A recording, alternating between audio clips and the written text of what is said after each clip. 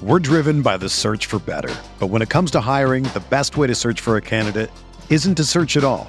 Don't search, match with Indeed.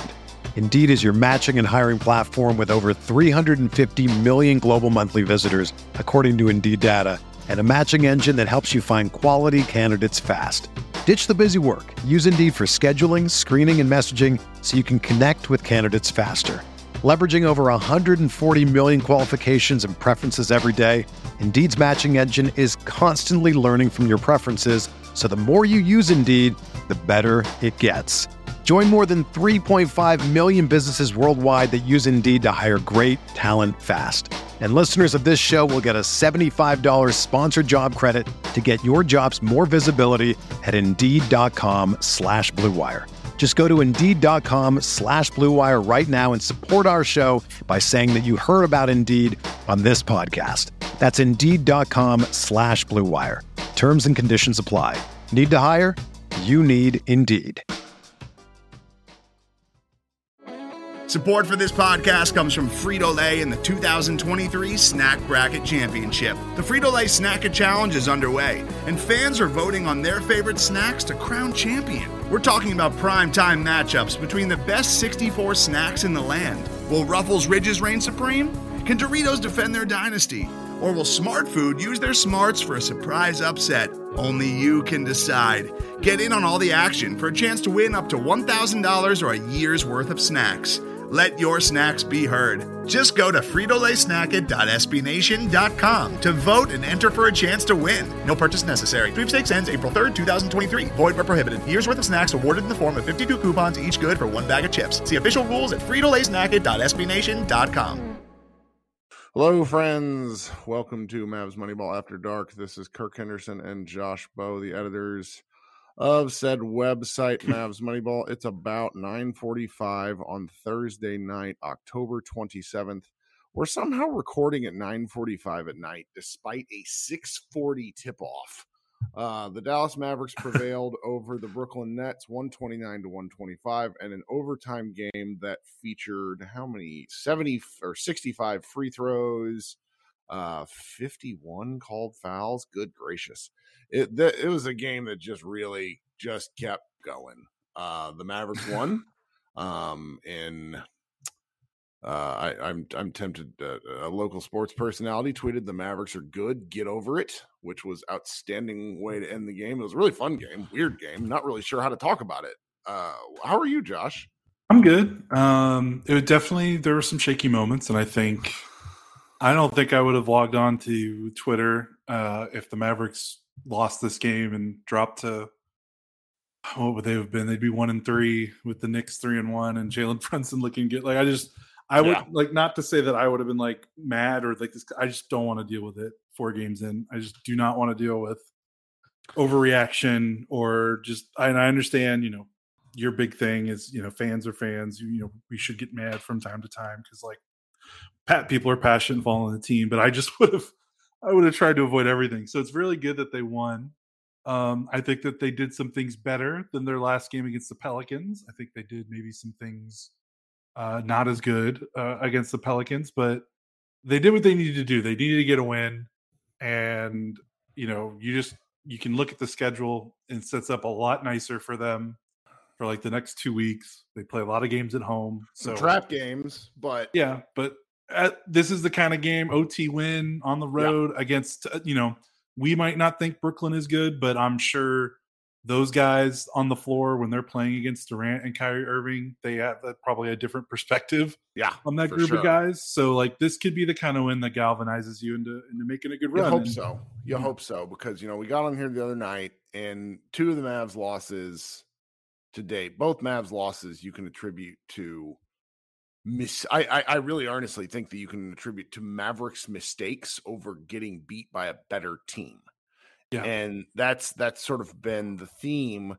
And that's why I could understand if you're a big time Mavs partisan who thinks that they can win 55 games or whatnot, there's not really been a ton to dissuade that. But the mistakes that have been made up until tonight, and really in tonight too, are ones that I'm not sure what we're learning so far, because my takeaway, like I have two takeaways from this game, seriously, and I'm sure we'll have more once we talk about it. But my first takeaway is Luka Doncic. You actually wrote an article about how the spacing is defenses are staying home on shooters. So a response that I talked about, and I think you kind of laughed it off. You're like, he's just going to get beat up too much. Was Luka going to the rim more? Luka took 22 2-point shots tonight and made 12 of them. He is doing so my first real takeaway, Luka Doncic, obvious exceptional basketball player. My goodness. My second takeaway, and this is really about all I got, and I'm curious what you think, is I thought Josh Green in 13 minutes gave Dallas this was the first Josh Green game. Granted, he's 3 for 3 from the field, 4 rebounds. He had 1 turnover, whatever. He played he did the more than the cardio. And I thought he had really nice defense on Kyrie Irving. And I until he hurt his ankle, I felt like he was getting the kind of looks that Dorian Finney-Smith was getting last year that Dorian no longer gets, because they just left him alone. They said, okay, Josh Green beats us. He beats us. And Josh Green scored 9 points in a game that was decided by 4. And I feel like that's pretty important. But that is about all I have. Yeah, well, I mean, we talked about after the Pelicans game, the Pelicans had 8 guys in double figures, and we were kind of lamenting about how the Mavericks roster is so focused on, they basically only have 3 guys that can dribble and score, and all the other guys are just reliant on whatever Luka and Dinwiddie can create. And while the balance was, I mean, Luka scored 41 of the 129 points, so obviously it's not like they were extremely balanced, but they had 6 guys in double figures, and that just makes a difference, man. When, especially with 4 of them coming off the bench, when I think against the Pelicans, the bench combined to score maybe 15 points or so, well, outside of Wood. Sorry, I kind of Freudian slip. I kind of considered Wood a starter there. Almost even consider bench starter type thing. But the non-Wood bench players, 3 of them scoring in double digits matters. Hardaway came back and he had a good game, and that you could feel that in his minutes. When those minutes in the Pelicans games where he was gone, those were filled by Campazzo and Mort Green, and Campazzo only had to play 3 minutes tonight. Yep. That's a big difference, and especially with the way teams are guarding. Hardaway is maybe the only guy on the roster that is, I mean, in terms of being a movement shooter, we talk about, and relocation and moving without the ball and catching off screens and being comfortable shooting in transition, and then being comfortable shooting when it's not necessarily a perfect, clean, open look.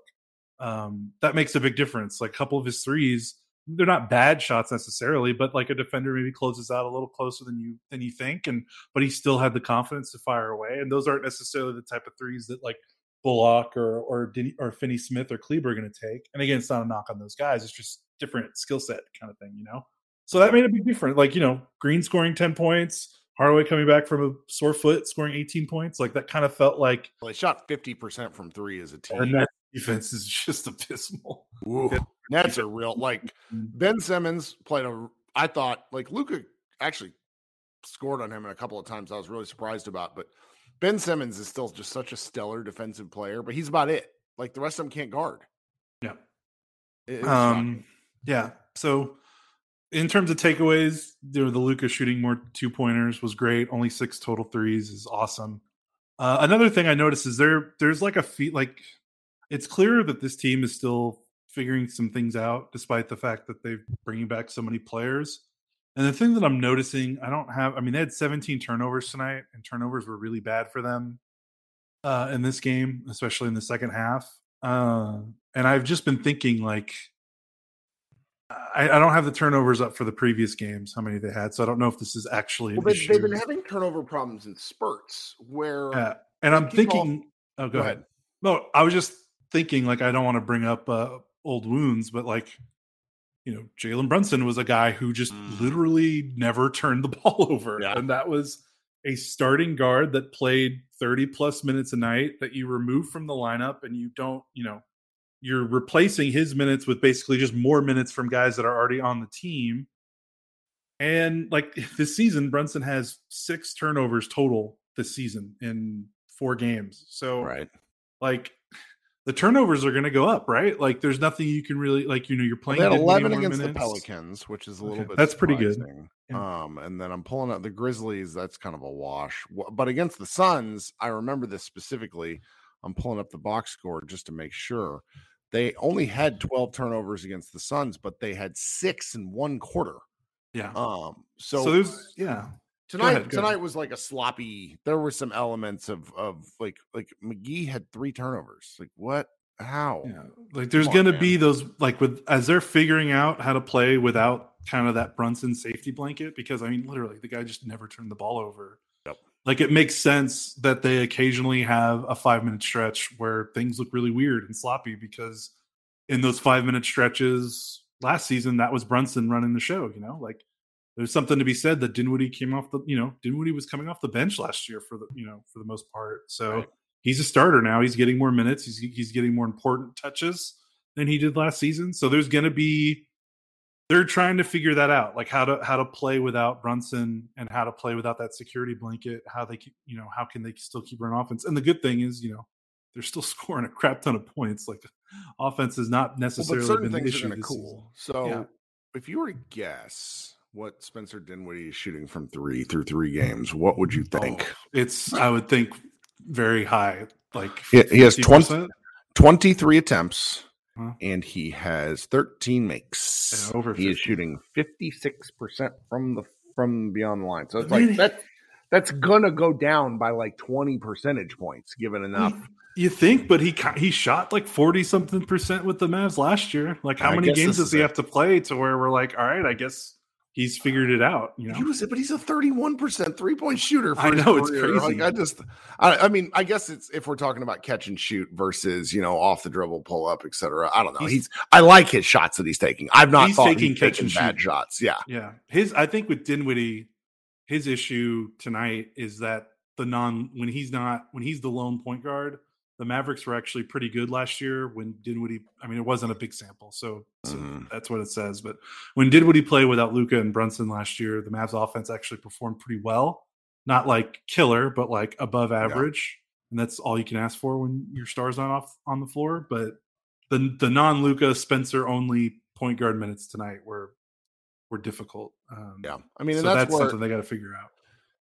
Like you're right. I probably should have harped on the Hardaway stuff. That's the first good game Tim Hardaway's had since 2021. He makes a big difference, man, when he's good. He's getting good looks. It's just they were going to go down, but he had a couple of really tough ones tonight, like that were guarded. And it's just he's such a rhythm player. Makes you wonder how he's just going to get things going. I already talked about Green. I really I don't need him to hit 3 threes a game. I need him to shoot 3 threes a game. He's got to keep these defenses honest. If he's going to play 15 to 20 minutes, they need to find him 3 to 4 shots. They have to. Today's episode is brought to you by Cars.com.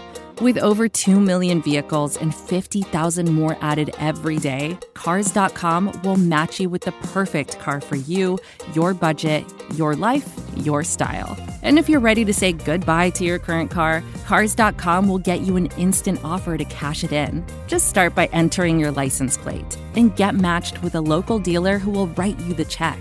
So whether you're looking to buy or sell, just go to Cars.com. It's magical. The Wood stuff was weird, and I don't know how to properly contextualize it. He got into foul trouble in the first half, and then, where things have gone sideways for Dallas in both of their losses, and really they went sideways tonight too, only they pulled out of it, is there's a stretch of game where, because I want to say that Christian Wood plays from like the 6-minute mark to about the 6-minute mark in the third to about the 8-minute mark in the fourth, and sometimes a little longer. He plays he plays anywhere from 8 to 12 minute spurts so far, really small sample size. Luka then comes back in, but then there's this occasional, it's like there's a in between like the 8-minute and 4-minute mark for the Mavericks, things get goofy. They were leading the Nets in the fourth quarter by a pretty good amount. Let me go pull this up because I was like looking at this and it happened again and again. Because like you start the fourth up 6, and then they just don't really score very many points. Well, I guess they scored 10, but the net, like the they put in this like sort of defensive lineup, and the Nets just keep coming. And it's like, if your defensive lineup's not working, kind of what's happening here? Like, these fourth quarter things where the Mavericks go from being down to being, or from being up to being down by double digits, because like they were down, it was 100 to 100. I mean, I guess I'm misremembering the last 5 or 6. I've got the play-by-play up if you want me to kind of. No, I'm looking at it too. Okay, here's where with 3 minutes left, they're down 4, and things were just weird in order to go down 4, because you start the quarter, and I don't know. I'm not really describing this right, but like there's just this tightness that is really reminding me of earlier stage Mavericks that I just wouldn't have expected. And I don't know what the cause is, and I don't know what the solution is either. Yeah, so Wood left the game in the fourth quarter, and they were up 195. And then he checked back in with 5:45. So less than 2 minutes come off the clock, and the Mavericks are down 101 to 100. So, and then he immediately made a 3-pointer to give them back the lead. And then when did he go back out again? And then he left with 2 minutes left, and I think that's the last time he played. And then but the Mavericks managed to get the game to overtime and, of course, win. So, yeah, it's kind of weird. He still hasn't had a big minute game. He played 24 minutes tonight. No, and I don't understand really what was happening, because I feel like to a certain degree they stole some things, because they subbed Christian Wood out for Tim Hardaway for defense. Like, what? It worked. Tim had 2 blocks, which is really funny. And he had some great rebounds, but it's just like, at the time, I think it's fair to say to question. I'm not criticizing. I'm curious as to what the thought process was there, because Wood, I don't think he had a bad defensive game. Like, I'm not seeing some of the lapses in effort that we saw again, as he played with the Rockets. Like, I'm liking what I'm seeing, because he's got these really long arms and he contests pretty well at the rim as long as he's in the right place. I don't know. I wonder how they're going to get more minutes for him, because he didn't play any of the overtime, which again was a choice. I don't entirely understand it is all. I think the thing is right now is he's playing a lot of his minutes with Maxey.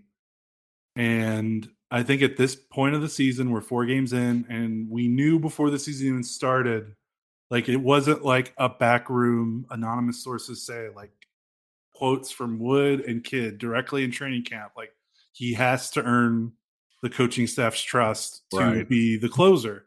And I think we're still, even though we think, what we've seen from him so far, we would do it, coaching. I mean, coaches, it takes a little, like, they need a little more data. They need a little more film.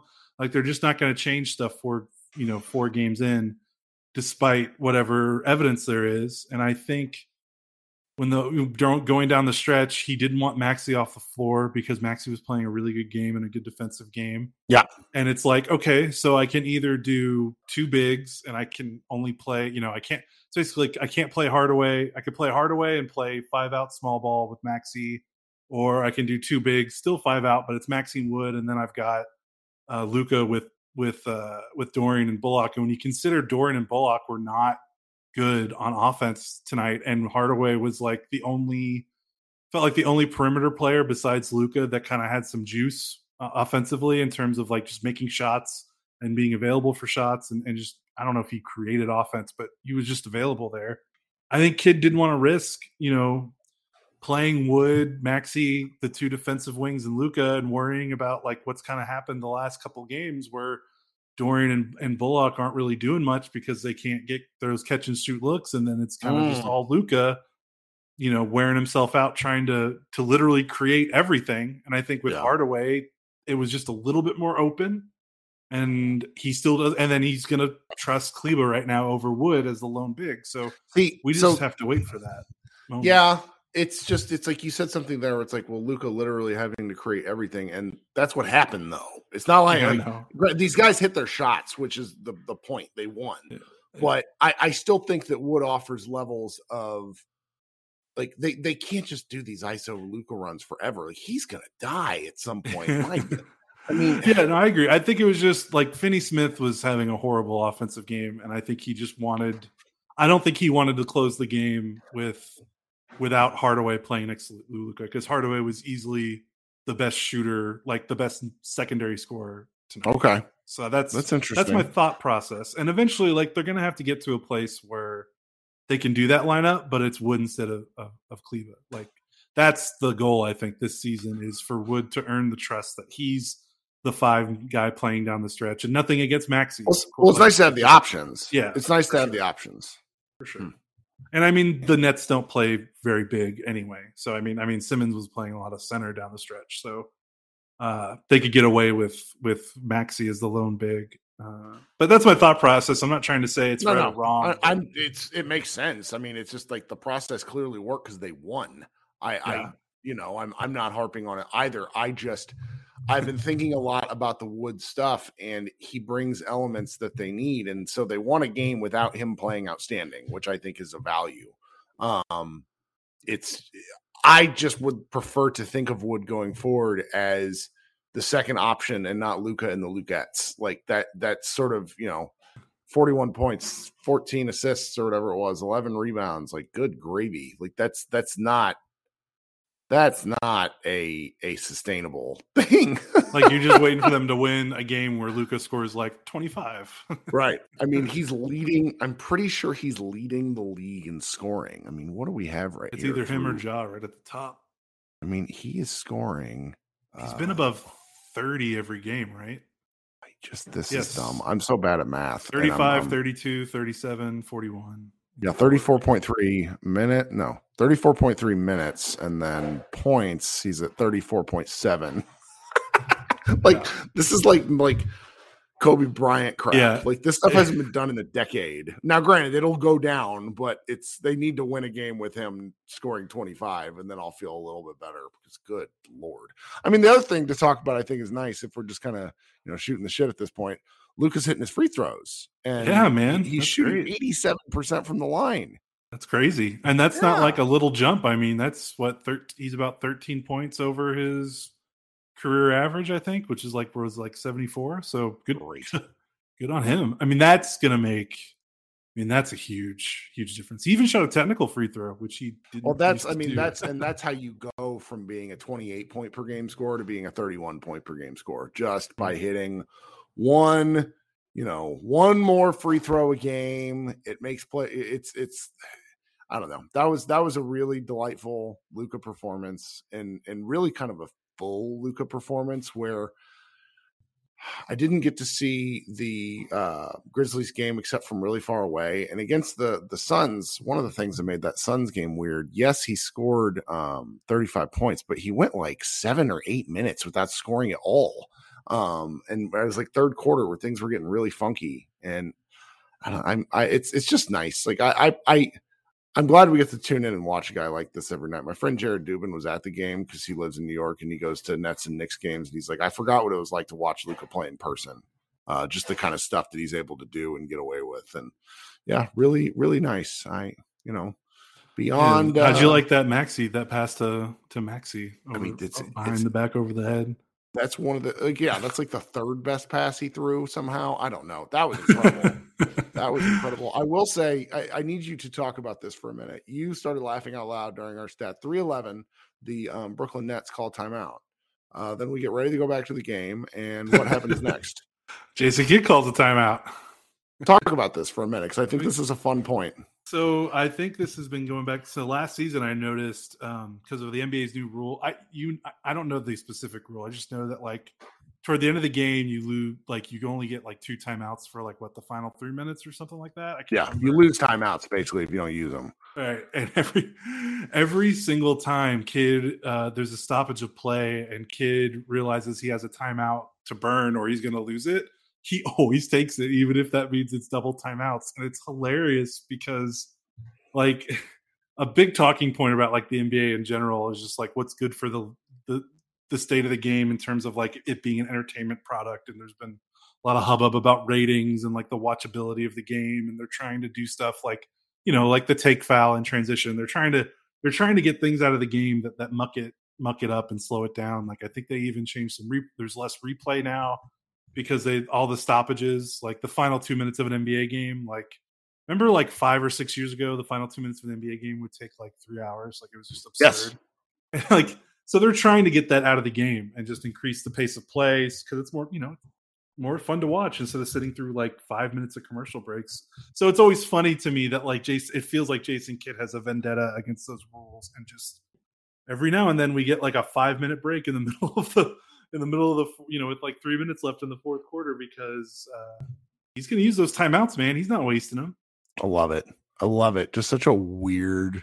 Like that's not a criticism. It's just funny. No, it's just like it was a funny thing because we're sitting there and like all of us, and granted, this just happens. Like, when's the game start? Games back up? Like, was there a fight in the stands? What's going on? Like, why is the stoppage taking so long? Oh, another timeout. Yeah, another timeout. Also, just like while we're here, Kevin Durant is so stupidly good at basketball. He is, but man, you could see the second night of that back-to-back on him in the last 5 minutes of the fourth and OT. How many open shots? He missed that open three from the left wing when he shot faked, and I was like, oh no, he just doesn't have this. Yeah, and I want to talk about, like, before we go, we're not a Nets podcast, but this is the first time I watched the Nets, and I didn't really watch them a lot last season. Like, they're a bad team. I'm not trying to take anything from the Mavericks win, but like, I was kind of shocked at how unimpressed I was with them compared to like, where I was when I watched them, like when they almost beat the Milwaukee Bucks in the playoffs and they look like the best, like they were just going to take over the league for like 2 or 3 years. Like, and now what they are from that moment is just, it's staggering. Like they don't have an identity. There's no system. There's no style. It's literally just, okay, give the ball to Kyrie and Durant. Let's see what they can do. And then if they can't do anything, we're screwed. Like there's just like their bench, like they play with energy, like the Watanabe and Mills and Sumner and the unfortunately named Duke Jr. Like those guys, when they play with energy, like and Claxton, but when they get the ball, it's like they have no direction. Like there's just nothing. Like they're not scheming guys open looks. It's literally just Durant, Kyrie taking turns and every other guy just trying to get maybe like some garbage buckets off offensive rebounds or something like that. Like it's crazy. Like I can't believe that this team, like, and Durant and Kyrie I felt like they were sleepwalking through the first 3 quarters until they woke up in the fourth and the end of the third. Like, I don't know. Like, I'm not trying to take anything away from the Mavs win. I just thought it was pretty crazy that a team with Durant and Kyrie Irving, whatever criticisms you have of them as off the court or whatever, like that this team could look this lifeless and like indistinct. It's crazy. Like they don't run offense. They don't do anything. They just take turns dribbling and shooting jumpers. It's crazy. Well, and then like you look at the counts, and Kyrie Irving scored 39 points on 31 shots. Kevin Durant scored 37 points on 21 shots, 10 fewer shots, 2 less points. And it's he kind of like Kyrie took 14 threes, and he kind of for a while he got baited into a bit of a duel because he took I think he got fouled really hard or something. I can't remember. It was in like the first quarter. I remember thinking, because they're like Kyrie Irving, despite his proclivity for making really difficult shots, he is actually like not as good around the rim as you might think.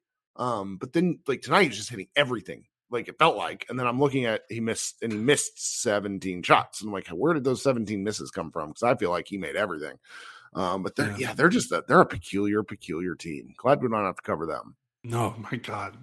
If I was mad about the way the Mavericks would lose games where Luka scores all the points and no one else does anything, I would tear my hair out watching this Nets team because that's basically their team until they get Seth Curry back, I guess. But man. Just wanted to get we're not a Nets podcast, sure. I'm sorry, but that was just like I was watching the whole game and I wasn't tweeting a lot tonight because I just didn't want to, and I was just like, man, there at no point was I like, this Nets team is scaring me. Like every time the Mavericks they made a run, I was like, well, this is just fueled because the Mavericks are playing like ding dongs, and then when the Mavericks didn't, they would go on a run and take a lead. Like it was just crazy. So anyway, still good win for them. Oh, this has been fun. I'm sorry my voice is garbo again, team. I once again don't feel the best because I am somehow mildly allergic to Texas, but I hope I don't sound too terrible. We'll have one day off, and then we have our first back-to-back of the season against, I want to say, Oklahoma City first, and then the Magic on Sunday. So we'll have a lot of stuff, a lot of game content. Please check out MavsMoneyball.com.